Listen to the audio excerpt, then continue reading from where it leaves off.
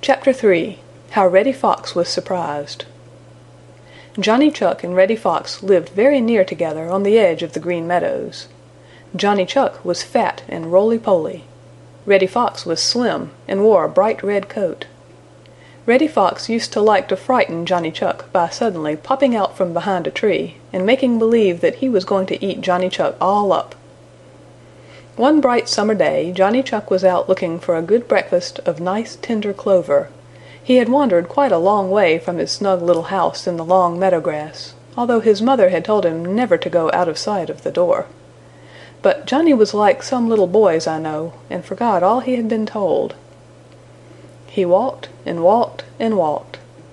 Every few minutes Johnny Chuck saw something farther on that looked like a patch of nice fresh clover. And every time when he reached it, Johnny Chuck found that he had made a mistake. So Johnny Chuck walked and walked and walked. Old Mother West Wind, coming across the Green Meadows, saw Johnny Chuck and asked him where he was going. Johnny Chuck pretended not to hear, and just walked faster. One of the Merry Little Breezes danced along in front of him. "Look out, Johnny Chuck, you will get lost!" cried the Merry Little Breeze, and then pulled Johnny's whiskers and ran away.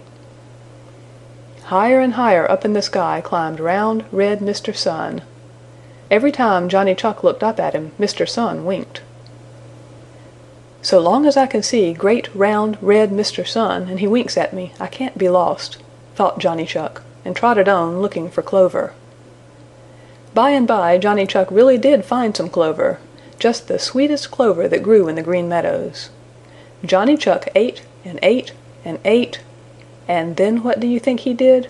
Why, he curled right up in the nice sweet clover and went fast asleep.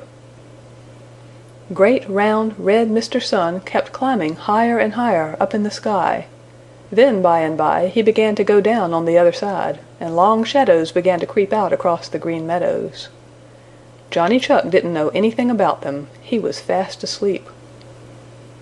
By and by one of the Merry Little Breezes found Johnny Chuck all curled up in a funny round ball.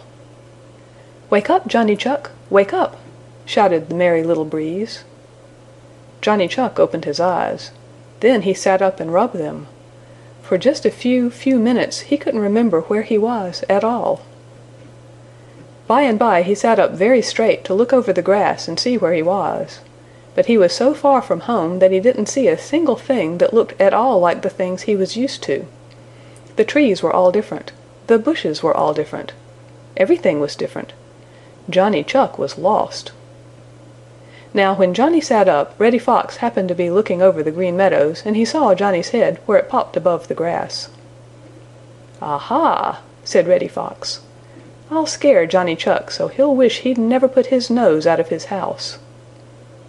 Then Reddy dropped down behind the long grass and crept softly, oh, ever so softly, through the paths of his own, until he was right behind Johnny Chuck. Johnny Chuck had been so intent looking for home that he didn't see anything else. Reddy Fox stole right up behind Johnny and pulled Johnny's little short tail hard. How it did frighten Johnny Chuck! He jumped right straight up in the air, and when he came down he was the maddest little woodchuck that ever lived in the Green Meadows. Reddy Fox had thought that Johnny would run, and then Reddy meant to run after him and pull his tail and tease him all the way home. Now Reddy Fox got as big a surprise as Johnny had had when Reddy pulled his tail. Johnny didn't stop to think that Reddy Fox was twice as big as he, but with his eyes snapping and chattering as only a little Chuck can chatter, and with every little hair on his little body standing right up on end so that he seemed twice as big as he really was, he started for Reddy Fox. It surprised Reddy Fox so that he didn't know what to do, and he simply ran.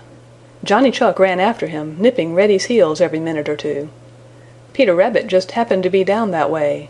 He was sitting up very straight, looking to see what mischief he could get into, when he caught sight of Reddy Fox running as hard as ever he could.